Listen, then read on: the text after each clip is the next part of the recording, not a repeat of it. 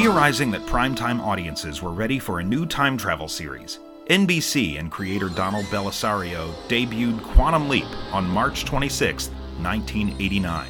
Starring Scott Bakula and Dean Stockwell, the series followed Dr. Sam Beckett for 5 seasons of time-hopping adventures, spawning novels, comics, and a fan base that has clamored for decades for a revival.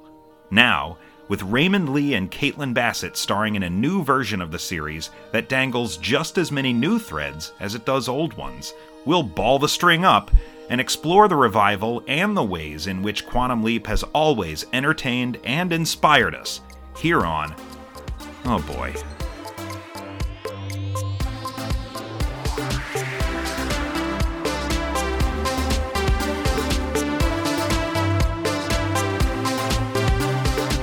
Oh boy, it's a Quantum Leap podcast. My name is Nate, and with me as a co-host we can all see and hear, it's Brian Martin.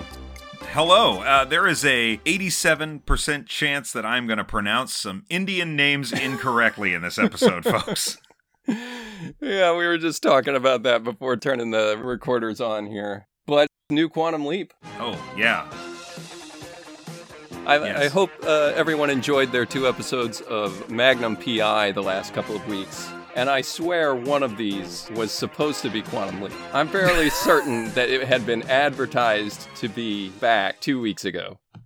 It's all part of the Bellisario verse. I mean, it doesn't really matter. Well, I don't know. I almost said we should just watch this and record a podcast on it because I wouldn't say irate. Like, I tuned in to watch some Quantum Leap, and when it was Magnum P.I. again, I was like, what? Come on. We should have reviewed an episode of Magnum P.I. as though it was just an episode of Quantum Leap. Yeah, like, we didn't even catch the fact that it was a completely different TV show. Yeah. Jeez. I mean, it kind of gave us some time, though. I feel like if social media is any indication, you didn't have a whole lot of time to record last week anyway. Oh my God, no. You seem a busy individual, sir. Yeah, in addition to my 9 to 5 and my post-work job. I went and saw Chris Rock last week. How was live. Amazing. And terrific. Nobody came up and slapped him, I'm assuming. No. He did save the slap bits for the end of the show. Did he bring it up? He had a prolonged bit about the slap. It was very good. My favorite moment, he was talking about all the people that had trash-talked Will Smith after Jada came out and said she was sleeping with her, kid's friend or something like that. Yeah. 50 Cent trash-talked him. But no, he comes up and slaps Chris Rock. And Chris Rock says, he played Muhammad Ali. I played Pookie in New Jack City. And what a great moment. Yeah. And then my son turned 5 over the weekend, so there was a lot of festivities involved. And saw his first Marvel movie? In the theater, yes. He saw Ant-Man and the Wasp: Quantumania. You got a 5-year-old to sit down in a movie theater for... I did not. Okay. This is his 3rd movie in a theater, and it was by far the one that he sat for the least. Oh, really? Yeah, so the previous movies we saw were Sonic the Hedgehog 2 and DC League of Super Pets. Oh, okay. So we've seen those 3 in the cinemas. This one, he was the most restless during. But I will say, by about the 8th trailer, he turned to me and said, when is the movie going to start? Right, I know. We did the animated Grinch with, Sherlock. Benedict Cumberbatch. Yeah, Benedict. Yeah. And Cumberdink Bandersnatch. Yeah. Butternut squash. But he went to that, and he was so small that he couldn't make the movie seat sit flat. He would... Oh, no. Yeah, he was falling through it. So he had to sit in my lap the whole time, and he didn't take his eyes off the screen the whole time. He just sat there and watched the movie. And I was so proud of this 4-year-old for sitting through the movie. I was like, wow, I can take this kid to the movies with me now, And sure. like a genius, I decided my next try would be Mary Poppins. Oh, man. Live action doesn't work as well on young kids as animation does. I was amazed he sat through most of Sonic the Hedgehog. Now, here's the thing about Sonic and his experience there was when I took him to the movie theater, I explained to him, you can get up and go to the bathroom at any point, but you need to understand that the movie continues going. Right. And he evidently took that to mean that at some point during the movie, you have to decide to go to the bathroom. The only optional part is when you choose to go. You must go at some point. Part of the movie-going experience. Finally started to click with him with Ant-Man and the Wasp, but it was right after that just glut of trailers. Yeah. As the AMC pre-show stuff came on right before the movie starts. He was like, I gotta go to the bathroom now. I was like, oh, you've gotta be shitting me. Right now? Right now? They're hard to sit through for adults. I'd say I was really just hoping, because I had already seen Quantumania a few nights earlier. Oh, okay. I don't play around with this shit. Like, I'm not taking my kid to an MCU movie the first time I'm watching it. Like, I'm gonna go watch it, and then I'll bring my kid. Yeah. But when I watched it the first time, the trailer for the Super Mario Brothers movie was in front of it. And I told my son, I was like, we might see a trailer for Super Mario Brothers in front of this thing. You know what we saw, Nate? Not Mario Brothers. Not Mario, but we sure as hell saw a trailer for Scream 6, followed by a trailer for The Boogeyman. And I don't know if any of you out there are familiar with the Stephen King story, The Boogeyman, but it involves an actual creature in a closet eating a child. So, great. Oh, perfect. No Super Mario to be found, though. Well, an eventful week just the same. For sure. Mine, maybe not so much. I have, however, discovered that Poker Face has gotten a season 2. We mentioned that very briefly on this show. Heck yeah. And I didn't know that. I am super excited for that. Peacock's breaking like the top 20 streaming shows or something like that with this one. Good for them. I have been recommending that to everyone I know. Yeah. Anybody picking up on it? Yes, I will say a couple people have messaged me and been like, oh my God, I'm hooked. Yeah. Yeah. So it doesn't take much, and they're consistently good. Yes. There hasn't been a bad one in the bunch. Yeah, I come away from every single one thinking like, well, that was an hour well spent. Yeah, right? And I haven't watched so much Columbo in my whole life. It's like, no more Poker Face. You have something. I gotta watch something to fill a gap. Yeah, exactly. Yeah. And then the other thing that I've been filling my time with, I have picked up the giant omnibus of Paper Girls. All right. So now you can fill in that gap. Yeah. I'm only a couple of issues in, but already it's surprisingly different. I know you said you didn't watch the show. But I knew that it had to change some stuff. Uh-huh. The comic series is written for a very specific audience. I have to imagine the show is taking an approach that is designed to attract more viewers than that comic book might. Maybe. Because the comic book is very challenging, I think, as far as the overall narrative structure of it. But again, I haven't watched the show yet. Right. I have every intention to, regardless of the fact that it hasn't been renewed. I just don't care. Yeah, no, it's worth the watch just the same. I feel like it's worth the watch just the same. Yeah, I think maybe just for some budgetary reasons. No dinosaurs? Not right out of the gate is the thing. Okay. You know? Yeah. I guess, spoilers, when they introduce that aspect in the dinosaurs, it's like right near the end of the first season. So it's kind of like a holy shit moment. Whereas this one, they were flying around all over the place in the first couple of issues. And that's the beauty of comics. Like, yeah, right. No, you pay the artist, and the artists, man. Yep, that's right. Same budget, regardless of what you ask them to draw. Exactly. Anyway, again, we're back at Quantum Leap. Family Style is the name of the episode. So who accepted the nudge this week? The year is 2009, and Ben has found himself in the persona of one Kamani Prasad, the oldest daughter of an Indian immigrant family in Portland. They run a restaurant called Masala Garden. Kamani's mother, Sonali, is the main proprietor after the patriarch of the family passed away exactly 1 year prior. Kamani's little sister, Manisha, I would call her a go-getter. She's very ambitious, and as the younger generation does, she's got ideas about the way this family business should be run and the next steps for this business. Ben's job is to ensure not just the survival of their fledgling restaurant, but the survival of the matriarch of the family, who passes away after we discover the restaurant is burned down. Mm-hmm. not at all subtly by the landlord, who Yeah. is a very nefarious character who appears in two scenes, I think. Yeah.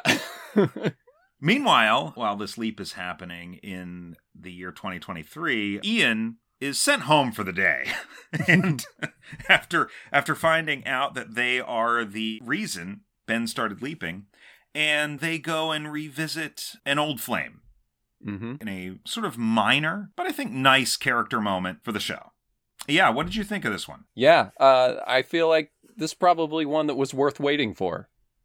I agree. It was, this one felt more like Quantum Leap than any prior episode that I can think of. This was very traditional Quantum Leap. Old Quantum Leap was at its best when the stakes were small on a large scale, but they were very epic on the very hyper-personal scale, right? And the only people that this episode really affects and resonates with are the family members at hand. Yeah. Right? And another thing we've mentioned is that Sam Beckett traditionally leaped into somebody who didn't necessarily have the highest stakes in this whole thing working out. It was just he was a vessel to manage the personalities that really had the higher stakes in whatever was going on. And that's true of this episode, because this episode is really about Sonali and Manisha and their relationship and how to move to the next step, both as a family and as entrepreneurs. Right. And I think this episode was pretty effective. I was thinking about this all day. This is the second consecutive episode where I feel like two white guys aren't necessarily the best messengers for how effective this episode was, because we recently had the episode about the trans student. Right. And now we have an episode that's entirely about an Indian immigrant family. Right. And I know this is an audio medium, but Nate and I are not Indian. No. And so all we can really speak to is how effectively this episode executes what it sets out to do. And I think it's pretty successful. Yeah, it really is. And a lot of it is just family, outside of the fact that they're immigrants. All of these themes and issues were very relatable. It's more about parents having to let their children go and flourish. And early on, like episode 2, I think you brought up how often Sam would run into like a rough patriarch of a family. Sam was there to sort of teach them and guide them to accept new things. And that was a big element of this episode, where Ben was having to get this woman to sort of open up to what her life can be, how the changes can affect her family positively. And that's something we've already said. Ben has shown he is a glue that can bring people back together. And I thought it was interesting. The patriarch of the family has passed away, right? And there's a moment in the episode where Ben recognizes and says out loud that, oh, he was the glue. Yes. You know? And this episode does a lot of that showing, not telling, right? Yeah. This is one of my favorite opening sequences. There's a moment early on where Ben is walking through the kitchen and he looks over and sees this kind of shrine to the father that has passed away. And he recognizes it, the camera acknowledges it, and then he moves on. So we catch that really quick. Right. And then he looks in the mirror for the first time, and we see Kamani looking back at him. It's so wonderful, because the expression on Kamani and Ben's face is like, hell yeah. And then they just kind of go about it. And I'm like, Ben is so into this leap from the word go. Yeah. Right? Exactly. But yeah, you already know, just in that 10 seconds where he's kind of walking through the kitchen, you got, okay, someone's dead. There is no father here. That must be the dad. Right. And then we see that, okay, so he's a daughter. Okay, we got it all. We got everything we need. And it's very effectively and efficiently kind of conveyed. I really like that a lot. Yeah, that's very true. I think it flies a little bit in the face of Addison's role, who, again, I don't know if we've mentioned this in the past, but she has a way of coming in and telling us things we already know. And she walks in this same episode to basically tell us all of the things that you just mentioned we gleaned for ourselves. Except for one thing. There is one new bit of information she shares. Because we assumed in the last episode that when Ben leaps into this kitchen and he's cooking food and he's preparing food and he says, awesome. It's because he really likes to cook. Addison reveals that that's not the case. Addison reveals that the reason he's excited is because Ben likes to eat. Yeah. And I swear to God, you watch Ben in this episode, he's like freaking Brad Pitt in Ocean's 11. Right. Like he's always got food in his mouth. Yeah, he's eating something and everything. Every single scene, he's popping crap in his mouth, like chicken, all this stuff. And one of the funniest things in the episode, one of the funniest gags, is that he's doing this and both get on his case because Kamani has that same habit of nibbling the food. Like, stop eating all the food. What is wrong with you? So it's something that she does all the time. Stop eating the merchandise. Yeah. Yeah, exactly. Yeah. Exactly. But yeah, other than that moment where it's like, where she's like, Ben, you're a pig. You're not wrong. But yeah, it's more like, this is your mother, this is your sister, this is your family, this is your restaurant. And we're like, okay, we've gleaned that. And in the olden days, Al would come in and do the same thing. And Sam, if he already knew it, he'd cut him off and be like, yes, I know I'm this person. It's this year. And Al would be like, oh, okay, well, and move on. But they haven't gotten to that yet because they've got a very different dynamic. Yes. You wouldn't see where Ben would ever interrupt his girlfriend. He's just not the type to do that. But yeah, outside of that, like I said, this is a very traditional episode, very fitting the mold, of what you expect from this type of show. And I'm not sure if you're aware, who directed this episode? I missed that. I was taking too many notes about about that kitchen scene at the beginning, so I did not see who directed it. Well, the director of this episode is Deborah Pratt. No kidding. Dr. Beckett finds himself leaping from life to life, putting things right that once... So, oh my God. If you're wondering where this hearkening back comes from, the head writer of the original series... The Queen! Actually got a chance to direct this episode. I'm sure there's a lot in the script that just makes it feel like Quantum Leap, but director's got to have something to do with that, right? I mean... This was one of the most fun episodes of the series. Yeah. Extremely well-rounded. The performances were all great. This is like, I don't know, maybe more than any other episode since What a Disaster. Whether it's the A plot or the B plot, I can't really find a fault with it. I think everything worked really, really well, and just the right amount of time was devoted to it. Right. There were only 2 things in this episode that I was like, come on. Okay, you share yours and I'll share mine.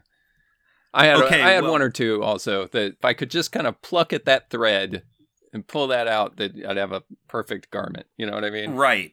Well, the big one for me, it comes near the end of the episode. I don't know if I want to just go straight for it. Okay. But Ben is there in 2009 to save the family restaurant. In the process of trying to keep his family together, the restaurant does burn down.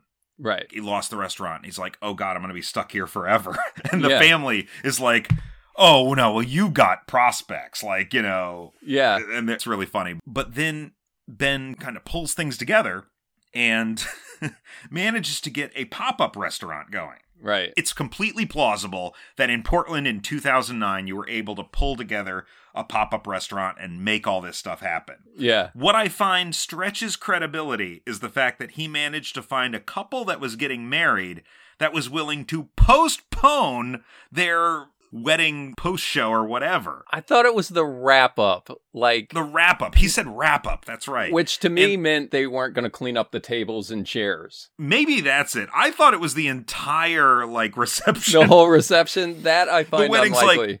Well, we have a reception here, but whatever. You do your Indian cooking. Yeah, do your restaurant thing. We're in Portland, baby. That part was the moment I was like, would you find somebody willing to just let you take over their wedding reception? I wonder if you're just misreading that. Because that might be me. There was nobody there, but maybe that couple was horrible. Maybe nobody showed up. But then again, the tables were all made up nicely. Maybe it just cleaned up. There was no evidence to support that drunk uncles were present in that space at any point. Yeah, well, my feeling was that it was just sort of, they're postponing the cleanup and they're leaving everything else out for us. That makes a lot more sense to me. The thing that doesn't make a whole lot of sense and kind of sticks out is what kind of landlord needs a gun-toting enforcer? I was willing to let her have that guy. Okay, we get it. She's villainous, but couldn't she just be like the landlord? I mean, it's a problem one way or the other. It feels like the stakes of the episode being so family-centric and mother-daughter-centric, we don't need a bad guy. Right. Taye Diggs didn't need an enforcer in Rent. He just showed up. He was like, sorry. Yeah. Money's money. I got to collect rent. Right. And people feel obligations. Debt in and of itself is a motivating conflict. And it's plenty for this episode, and it's right? Because absolutely plenty for this episode. The whole resolution of the episode is of the extended family saying, you know what, we can all kick in. Yeah. And that one unemployed guy being like, oh, you need a taste tester? Yeah, I had a rough year, but yeah. That guy's, yeah. Yeah, that's me. But yeah, it just didn't seem like that character was necessary in any respect. The purpose could have been served with a bill on the door. And I gotta be honest, like, I think the woman that played Kathy, the landlord, is threatening enough. Yeah, right? I found her to be slightly terrifying. Yeah. The one thing that scene pointed out, when Mr. Enforcer guy, who was only in that scene. That was it. And he just holds her up and has a gun to her head, her being Ben as Dee Dee. One, this doesn't fit with the rest of the episode, but more importantly, it brought to mind something of the old show that the new show misses for me. And that is, because they do this consciousness leap thing, there are a lot of scenes like that in the original series where people would be surprised by what Sam is able to do because it's Sam. Oh, yeah. You know? Yeah, literally every time he leaped into a woman. Anytime he leaped into a woman. Or the time he leaped into a monkey. Right. I'm pretty sure he did that roundhouse thing. Yeah, he beat up 2 kidnappers when he was a mom with 3 kids. You know? Yes. And things like that were pretty frequent. Mm-hmm. And this moment made me miss that. And I didn't really realize that I was missing it until I was like, he's picking on a woman. Here's this guy, he's holding a woman up by her throat. Right. Why doesn't Ben just sock him? It's like, oh, because he's Dee Dee. I'd really like to know the rationale for this. It was a conscious decision that the showrunner and the writers made. Yeah. But I'd really love to hear them talk about the why behind it. Yes. I don't know if that was the best choice. I don't know. That would be the scene that Sam would knock the guy out or something. Just deck the bastard. Yeah, exactly. Yeah. The other thing that kind of stuck out to me was Ben's entire plan hinges on Groupon. Yeah. Which I thought was... It's very 2009. Now wait, hang on. Groupon had been around for about a year. Yeah. In 2009. Portland, obviously going to be a city that is familiar with Groupon, I think. Right. But he's just sitting there, let's see, just got account create and ding. And it's like, bing, bing, bing, 1, bing, 2, bing, 3, ding, 4. Ding, ding, ding, ding. Yeah. Selling out the restaurant immediately. I was like, that's the missing piece? To say nothing anyone could open a restaurant in Portland. To say nothing of the fact that dial-up internet is never in real time. That's true. You'd have to be refreshing that page to see the number. Good for them. I was like, okay, all right, I'll buy it. I'll let you have it. Because, I mean, it's, again, I'm doing headcanon-y stuff and saying, well, if it was anywhere other than Portland or LA or New York, then I probably wouldn't be buying this. Yeah. But okay, I'll let you have it. Well, yeah, and I think Groupon's just a good indicator of the times. Yes. So it's like, oh, everybody remember Groupon? Kind of a double-edged thing, because that moment kind of stood out to me as like, all right. But then again, I'm also thinking, these are stories that Sam Beckett Quantum Leap couldn't tell. And I'd kind of rather spend time with this show in the last 30 years, rather than going back to the 1960s or 1970s. That was really done a lot in the original series. And this episode has the opportunity to tell stories from the 90s and from the aughts, right? Yeah. Like we talked previously, how long until they do a 9/11 episode? It's coming. They're going to do a 9/11 episode. Eventually it's going to happen, right? That's kind of the place where this show has the most opportunities to tell these kind of personal stories the same way the original series did, in new ways that are maybe more relevant to the present audience. Unlike that original series, you and I were alive for these years, you know? So it's like we have context for it. It's making the experience a little bit different for me than the original show. Because a lot of that was just like, I know what these decades were like because I studied them and my parents lived through them, but that's about all the context I have, right? Right. It's interesting to hear you say that. I remember 2009, and some of these things were making me wish that it wasn't so recent. So point of reference, to those listening, 2009 was 1 year after The Dark Knight was theatrically released.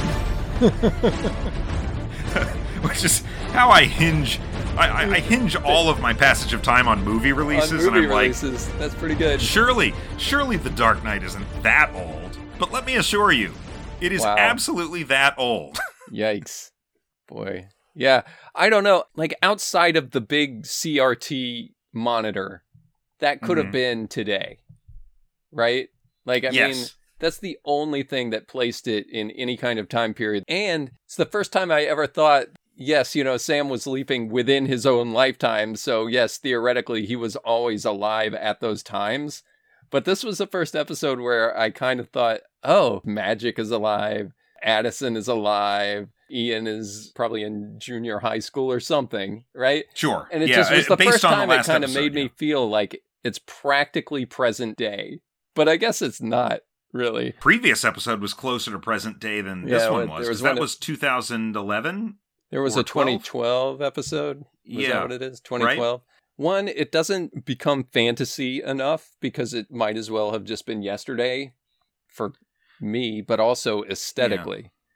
What do we carve these years into? Because I think one of the reasons the original series felt like it could exist in so many different diverse time periods is because we think of the 50s and we picture a certain aesthetic. Right. And we think of the 60s and we picture a certain aesthetic. And the 70s the same way, and the 80s the same way. And each one is clearly defined and separate from one another. But you've got all of these like geopolitical events happening too, like Vietnam. You've got the end of World War II. Sam Beckett, not quite a boomer, but he's almost there, right? Yeah, right. And so you've got all of these different you've got the nuclear family period of the 50s. You've got the Cold War era. All of these sort of different backdrops. Mm-hmm. And as far as like social aspects and political aspects, when we're looking back to the last 30 years, I mean, it hasn't been static, but maybe we're coming at it from a different perspective because we lived through it and everything happened gradually and it's less obvious like where these cutoffs are. I don't think so. I mean, it could be, but I don't think so. I don't know if I'd use the word stagnant, but after the end of the grunge era, basically everything has been the same for the better part of 20 years. I would say after the Frosted Tips era. Maybe 5 years later, the grunge, and then you got that Frosted Tips kind of 98 Degrees era. Right. And then like at the end of that, things have just, I don't know.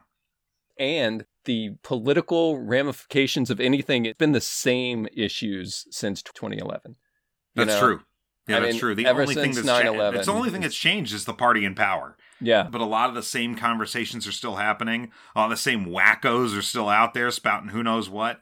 And if those wackos aren't, then different wackos have taken their place. Right. And the only culturally impactful thing I can think of was 9/11 and the Iraq War. Kind of the events that define the aughts to me. And you're absolutely right. And the only one that had any notable effect is 9/11. And our lives kind of got turned upside down, but they haven't been turned right side up since then. Correct. And it wasn't like when you talk about Vietnam, you have a picture of what was going on at home with conscientious objectors, and you've got a picture of what was going on overseas with the war. When we talk about the Iraq War, largely, it was a conflict that was happening away from us. And American culture just kept on trucking. That's where I was going with that. Nothing has been asked of us as a country for either the Iraq War, the War on Terror, any of our military engagements over the last 20 years. People aren't even aware of them. Yeah. Like, we are still actively at war in some parts of the globe, you know, in the Middle East. You know, I think Biden pulled the last of them out recently, but I mean, people don't even know that. Like, people don't know that a war ended. Right, that's the thing. It's not that they don't know the troops got pulled out. It's that they don't even know the conflict was happening. Right, exactly. Right? But the point is, there haven't been a lot of things that are, like, affecting us as a nation or defining decades the way you were talking about. Yes, Those were things that defined decades. And what are the biggest cultural touchstones of the last 20 years? American Idol? Iron Man? You know, like... and it's like, and the funny thing is, like, if you ask people, when did the first Iron Man movie come out? They could probably get it within 6 years. Yeah. You know? But it's like, that's not the way the culture is. I don't think it's about defining those decades. So when we're talking about this episode that takes place in 2009, and we're thinking, like, why place it in 2009? I guess the answer is... why not? Like, why not? Yeah, exactly. And because pop-up restaurants were becoming a thing, because Groupon was a year in, and to their credit, I do think American culture is getting more open to trying authentic versions of international cuisine that are not Americanized versions of those cuisines. I do think that's something that's happened in the last 15 years, and I bet Portland was at the forefront of that. Sure. That was the one thing that the daughter said was, people are ready for this. She was a real visionary. Yeah. She was like the Tony Stark of Indian chefs. I mean, we've kind of talked about this on the periphery, sort of nibbled at the edges of this problem by talking about what Addison was wearing as opposed to what people were wearing. Right. But I do think that outside of the ones like the Old West, he's been to the Old West in the 1930s. Yes. And the 1930s one in particular was like hyper stylized, right? Yeah. It was meant to look like classic horror. There's no mistaking that this is out of time. Right. So, I don't know. The old show wasn't defined by the fact that it took place in this time or the other time. Like, it was never like, hey, check out this Rubik's Cube. It was right.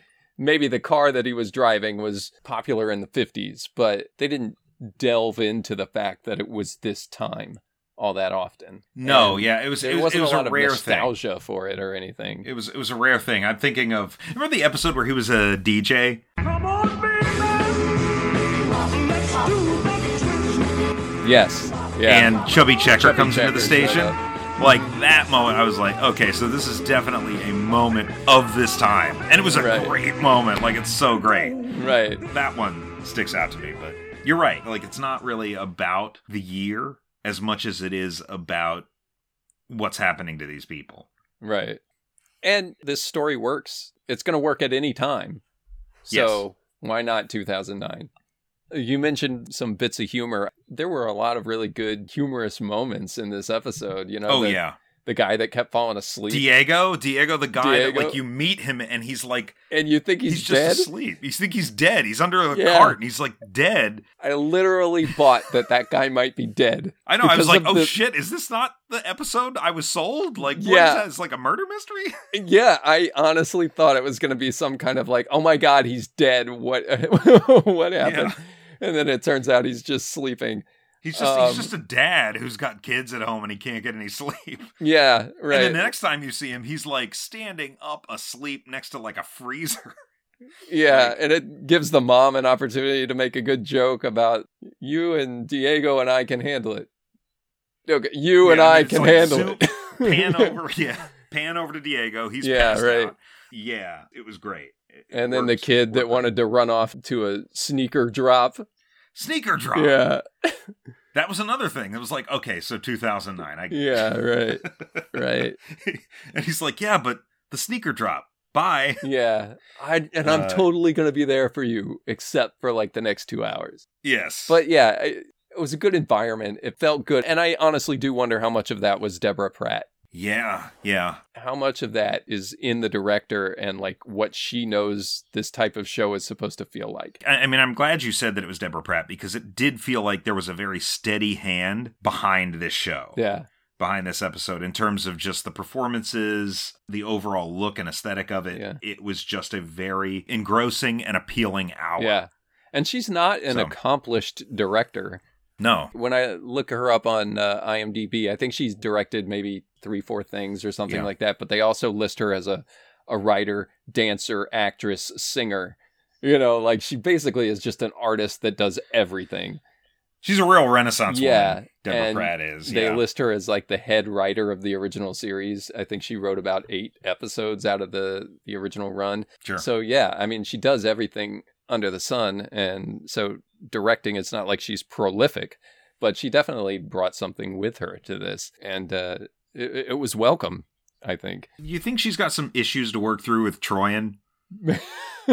Maybe. That's because there's definitely some mother-daughter strife in this episode. Yeah. And I have to wonder if maybe Deborah Pratt didn't use this to work through something. I have no idea Ben what their definitely relationship is did. like as mother and daughter. You know? Yeah, Ben did, yeah. And it was pretty cool to see. He got a very, very great moment at the end of this episode where he kind of got to talk to Sonali as though she were his mother. Right. And to say things to her that he wished he had been able to say to his mom. And he didn't leap until he was done. And it was really kind of right. Kind of a nice moment that also felt very classic. Yeah, I was going to say, right? it was, every once in a while it seemed like Sam would just take that extra minute, you know, like, yes, I'm done with what I need to do, but there's also something I want to do, so Right. I'm going to go ahead and take care of that before I leap. Like the episode where he was the bank robber and he got to say goodbye to his dad, right? Yeah, Like, yeah. It's like the leap is over, my purpose is done, but I get an extra minute to go do this thing. Right. Yeah, it was definitely one of those. And Ben actually said, well, I don't think I'm done just yet. And it was funny that they did that too, because this episode was so similar to what the old show feels like. It kept bringing up these things in my mind, like the thing I mentioned earlier about Sam surprising people with his abilities. This thing that we're just now talking about with him being able to hang around for a minute. I kept thinking about the leap out for Ben. And I tried to go back to some of the other episodes when the leap storyline has finished and he's ready to leap out, and they do the little eyeball thing that they do with him. Yeah. And as this one was wrapping up, I was like, you know, I really miss those episodes where they would cut in the middle of a sentence. Like he would leap out in the middle of something, just like he would leap in to the middle of something. Yes. You weren't quite ready. He wasn't quite ready. And there it goes. Oh, yep. It doesn't matter. Yeah, you're done. And somebody's either speaking to him or he's about to respond to something and then he leaps out. Or somebody says something to him right before he leaps that is sort of befuddling, like the Leap Home Part 2, when his brother says, and it's all thanks to you, little brother. And it's just like this minute. And then it's like, he leaps and he's gone, and that's all there is to that. I feel like this show has wrapped everything up in a little nice bow before he leaps. In fact, and I don't know this for a fact, but it feels like the story always wraps up and he gets to have a little one-on-one with Addison before he goes most of the time. A lot of Is the that time, right? yeah. Like we saw It that. is. We saw that in Fellow Travelers, where he actually got to sit and listen to a song before he leaped out. Yeah. You know? And he and Addison are sitting there talking, and it's like kind of, yeah, you've got this like come down period. Yeah. Maybe when he was about to tell her that joke at the end of Leap, Die, Repeat. Yes. He was about to tell her a joke and then had to leap out. But even that one, it felt like, oh, the leap is done, so I'm just kind of hanging out and chit-chatting with you until I leap. Yeah. It's neither good nor bad. It's just an interesting observation that this episode brought up to me. I think because of this one so easily harkens back to the original series. So talking about what Ben experiences with Sonali in relation to his own mother, we get a couple more quick flashbacks of his mother on the floor when young Ben discovered her dead body. Yeah, the flashback thing again. And it's the only real part of the episode that I thought was a little mysterious to me, right? Where it kind of spoke to, okay, maybe there's a longer game here. Because most of the episode is very straightforward. Even the stuff with Ian isn't necessarily pushing that 2023 mystery forward. No. It's just about Ben sitting there, he has the flashback, and he says, you know, what happened to my mother? And Addison said, your mother died of an aneurysm. There was nothing you could have done. Right. And then it's dropped and we move on. But the fact that we brought that up makes me feel like there's definitely something he could have done and it wasn't an aneurysm. Did you get that feeling? I didn't, because didn't we already know it was an aneurysm? We did, but we're dealing with somebody who has severe memory issues. Yeah. You know, I talked when we saw that episode where Ben was kind of revisiting or reliving kind of those memories. I mentioned The Flash. and how Barry Allen's mom died, and Barry Allen made it his lifelong quest to go back in time and save her. And who knew she lived in the Burtonverse? I just didn't. Right. Yeah. Just wild. She's been alive there the whole time. Yeah. Why did you just try that next time? That was the one we all loved anyway. Why didn't we just go back there? But seriously, though, like, I still feel like this show is gearing us up for some sort of Flash-ish time travel with regards to Ben's mom. Like, I think we might look back at that scene differently at some point. Yeah, that could be because it's the only thing they're really flashing back to, right? Right. That did feel a little weird, both in this one and What a Disaster. Flashbacks seemed a little out of place for this, but not so much that it bothered me, but it was just like, you know what? I don't know that I've ever really seen flashbacks in Quantum Leap before, but yeah, it feels also like you were talking about showing, not telling. There were some moments like that, specifically surrounding that backstory, but also just his interaction with the sister, where they're having conversations that an actual sister of that family would not be having.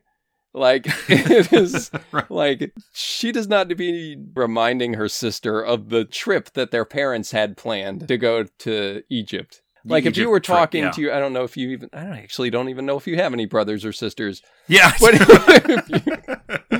if I were talking to my sister. We usually talk about just bullshit like this, Nate. I'll be honest with you. But it just feels like she was dictating to Ben things he needed to know for the story, as opposed to some kind of organic conversation between sisters.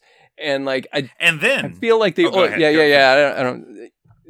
That was most of it, but it just seems like in the older show, Sam would have to like infer from that, would have to infer from an actual conversation that brothers would have, rather than having a scripted conversation that tells you what you need to know. And I think a lot of that has to come from the fact that we've got that 2023 storyline to further. It's a time thing.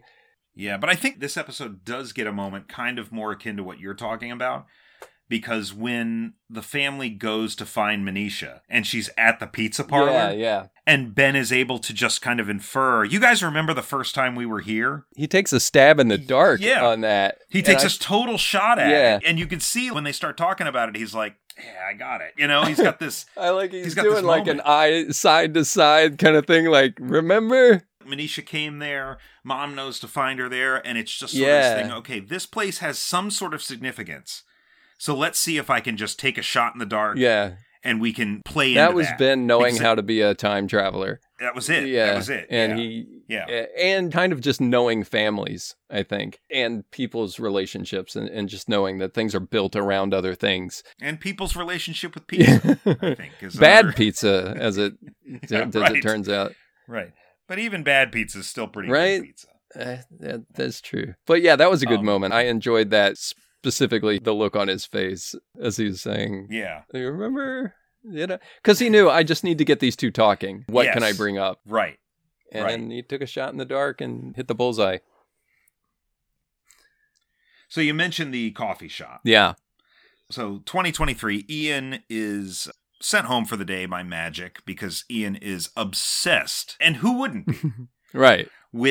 Upon being confronted with the idea that they are the leaper that impacted Ben and started this whole thing, Ian is gaming every possible scenario for the future out to figure out why they would be the one to travel back and send their best friend into this horrible situation. Right.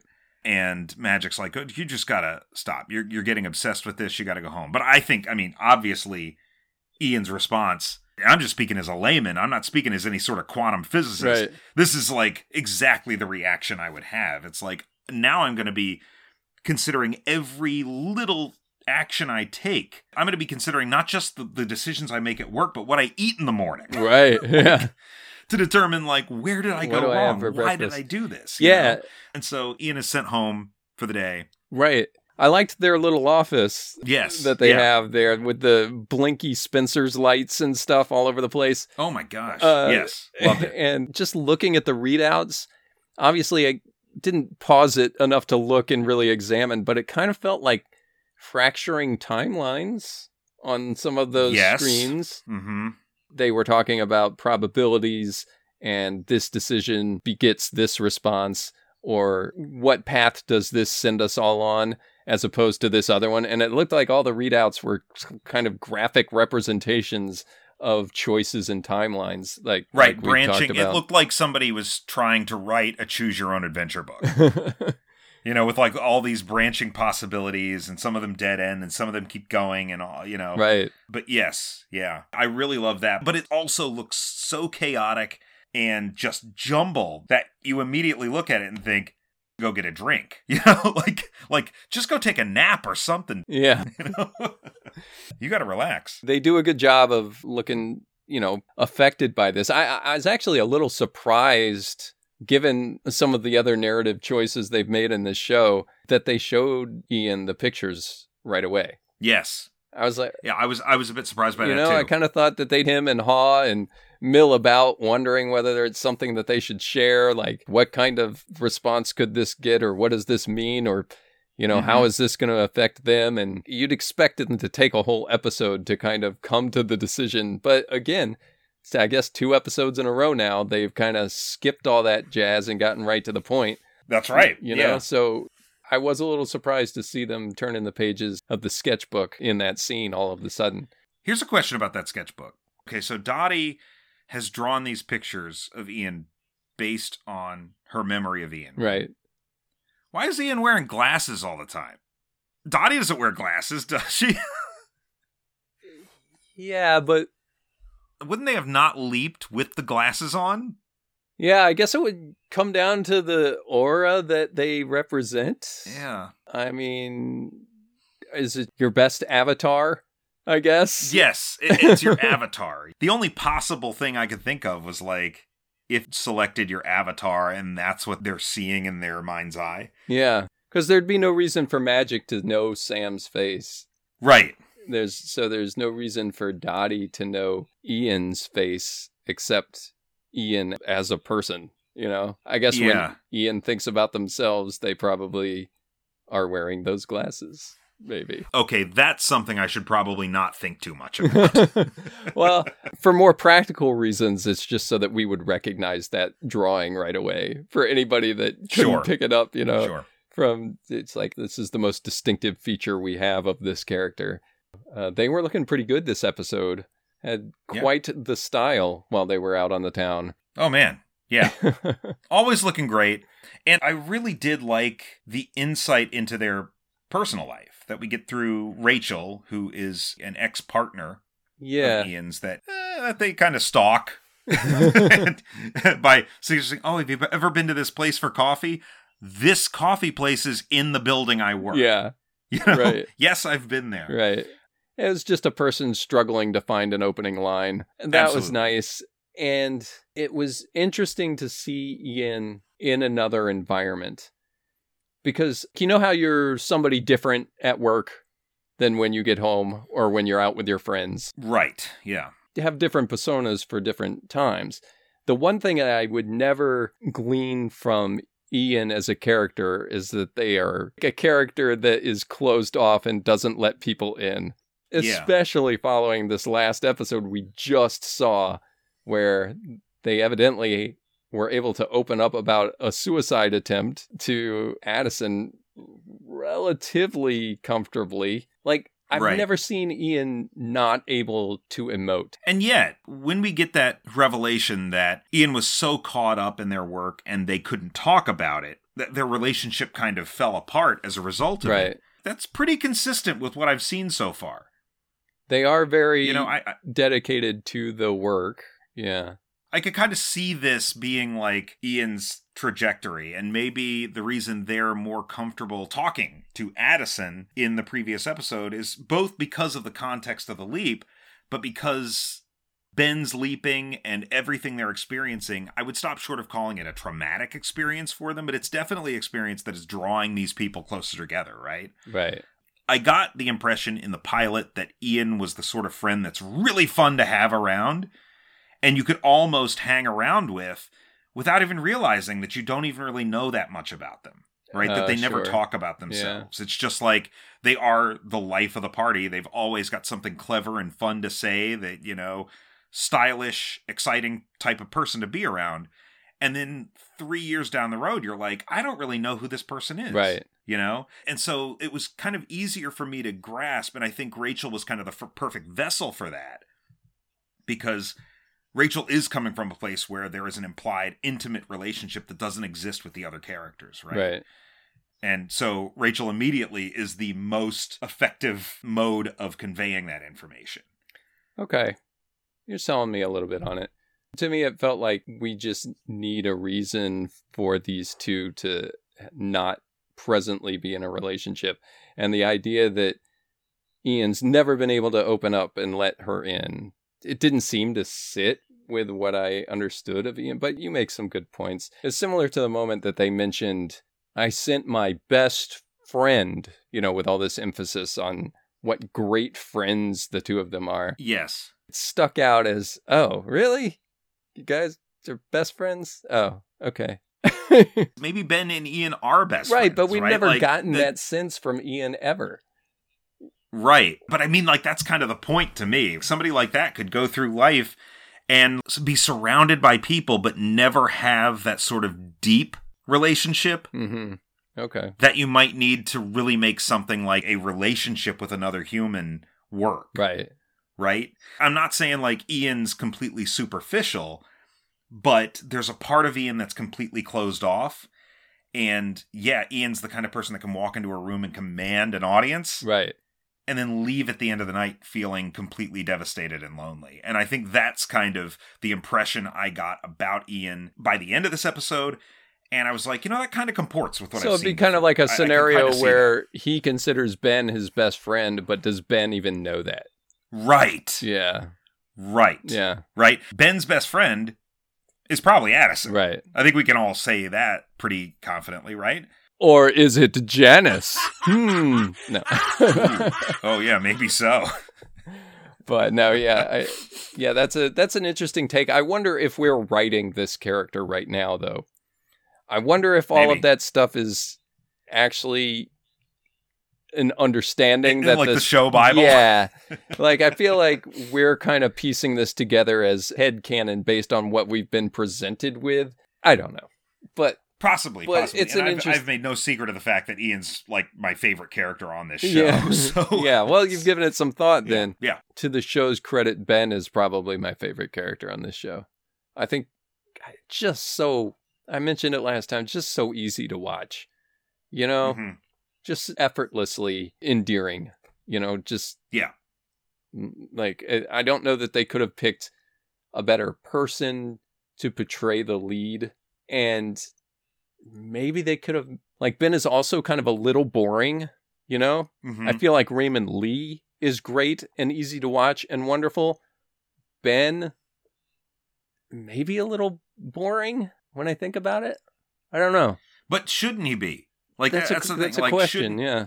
Shouldn't Ben be a little less interesting than the characters in The Leap, right? Like, it goes back to what we've been talking about the whole time, where, like, the main focus of The Leap are the characters that Sam was meeting in the original series, sure. Right? But whether or not it's a conscious decision they're making or not, right? Ben being slightly less interesting than, say, in this episode, Manisha and Sonali, it works to the benefit of the episode, right? And the same thing with the previous episode with the trans daughter. Like, these characters around, Gia should be the most important and interesting character in this narrative. Right. It is interesting. Most of the time when Sam was the leaper, you saw Sam. And it was Sam pretending to be this woman. It's Sam pretending to be this guy.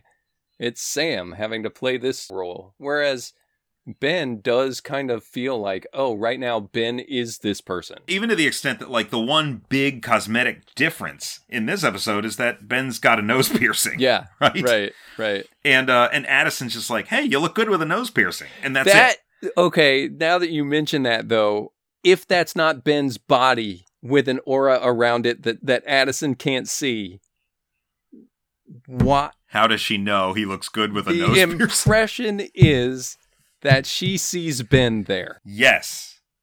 What the heck? Somebody explain it. Sticky wicket. Please, Yeah. somebody explain this crap to me. It's driving me up the wall. But I digress. All in all, really sharp episode. Glad to see it find some form, you know. Yeah, I would say this is a top 3 of the season for me.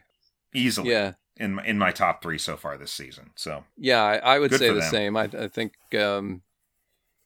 this one and the Halloween and episode, I think the more I think back fondly on that episode. I can't really remember so much what we said on the podcast, but when I think back about it, I think I really did enjoy that episode. It was a fun one. Got some other stuff I wanted to say about Deborah Pratt, but I can hold it for another time. We're running long, and we haven't even mentioned Brandon Routh yet. So, oh God, I was going to ask you. Okay, so the episode, we get the teaser for next week. Ben is on a battleship. Guns are firing. We're in the ocean. Exciting naval combat. And I was going to ask you, do you know what the deal is with this next episode? Only the Brandon Routh aspect. Do you know who Brandon Routh is playing in the next episode? Addison's father. They actually mention that if you watch it broadcast, they actually mention it in the next week on Quantum Leap, blah, blah, blah. Oh, and she actually says, and that's my dad. You know, so, I mean, it's been given away to anybody that's paying attention. Oh, man. I watched it streaming, so I missed that. But I did know that he was playing Addison's father. So not only do you get cinema's second best Superman. Really? I don't know. That's not... I don't know if I would say it. I'd say probably third best Superman. Unfortunately, third best Superman. Okay. But we also get Addison's dad. Yeah. I think there are several Superman actors that have been desperately good Superman in search of a good movie that just never quite found it. I'd put Brendan Routh in that category. Yeah. Yeah, he did a great job in that. He's a talented actor. Did a great job bringing melancholy Superman to the big screen. Yes. Scott Pilgrim. I really enjoyed him in Scott Pilgrim, too. Todd's vegan. Yeah. Yeah. And his vegan powers. And he played the Atom in the Arrowverse. Yes, and Superman in the Arrowverse. Kingdom Come Superman. Yeah. You know, we're getting off topic, but I really wish that Tom Welling had been Kingdom Come Superman. Yeah. Yeah. Well, I mean, they gave him a happy ending. They try, yeah. So, yeah. You know. Anyway.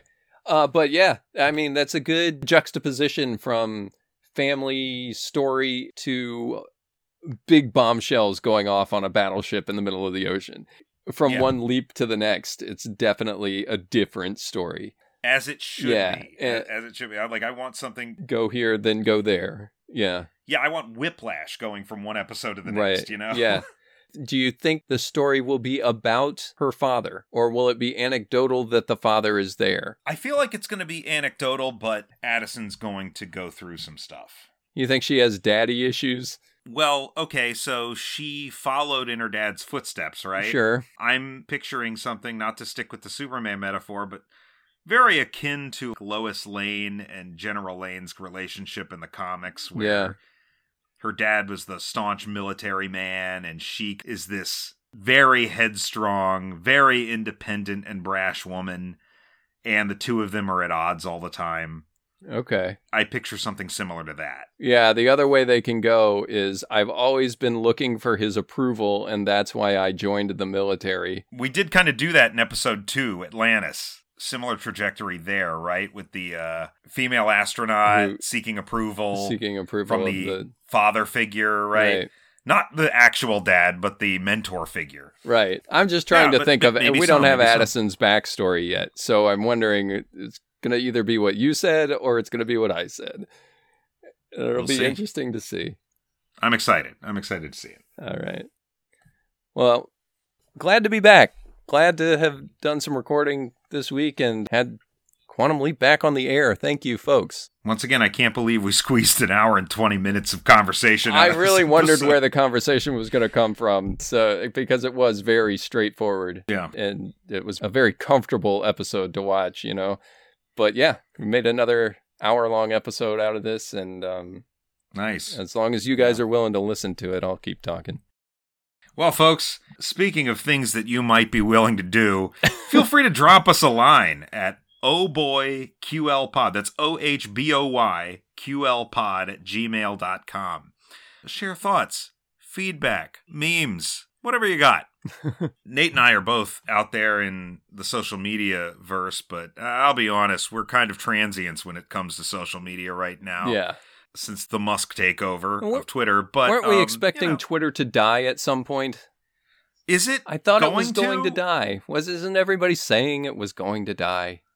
Maybe it's like The Walking Dead, where it's like just this lifeless corpse that's shambling around. I think that Twitter will not go away if this didn't kill it. Anyway, I'm good. at Action Nate. No. I mean, yeah, I'm still on Twitter. Yeah, who isn't is my point. You go ahead, go ahead. Find me on there. But, the most important thing is that you keep watching Quantum Leap. Keep listening, folks. Those are the things I want you to do the most of all. Until next time, I'm Brian. And I'm Nate. And we'll be here in the waiting room.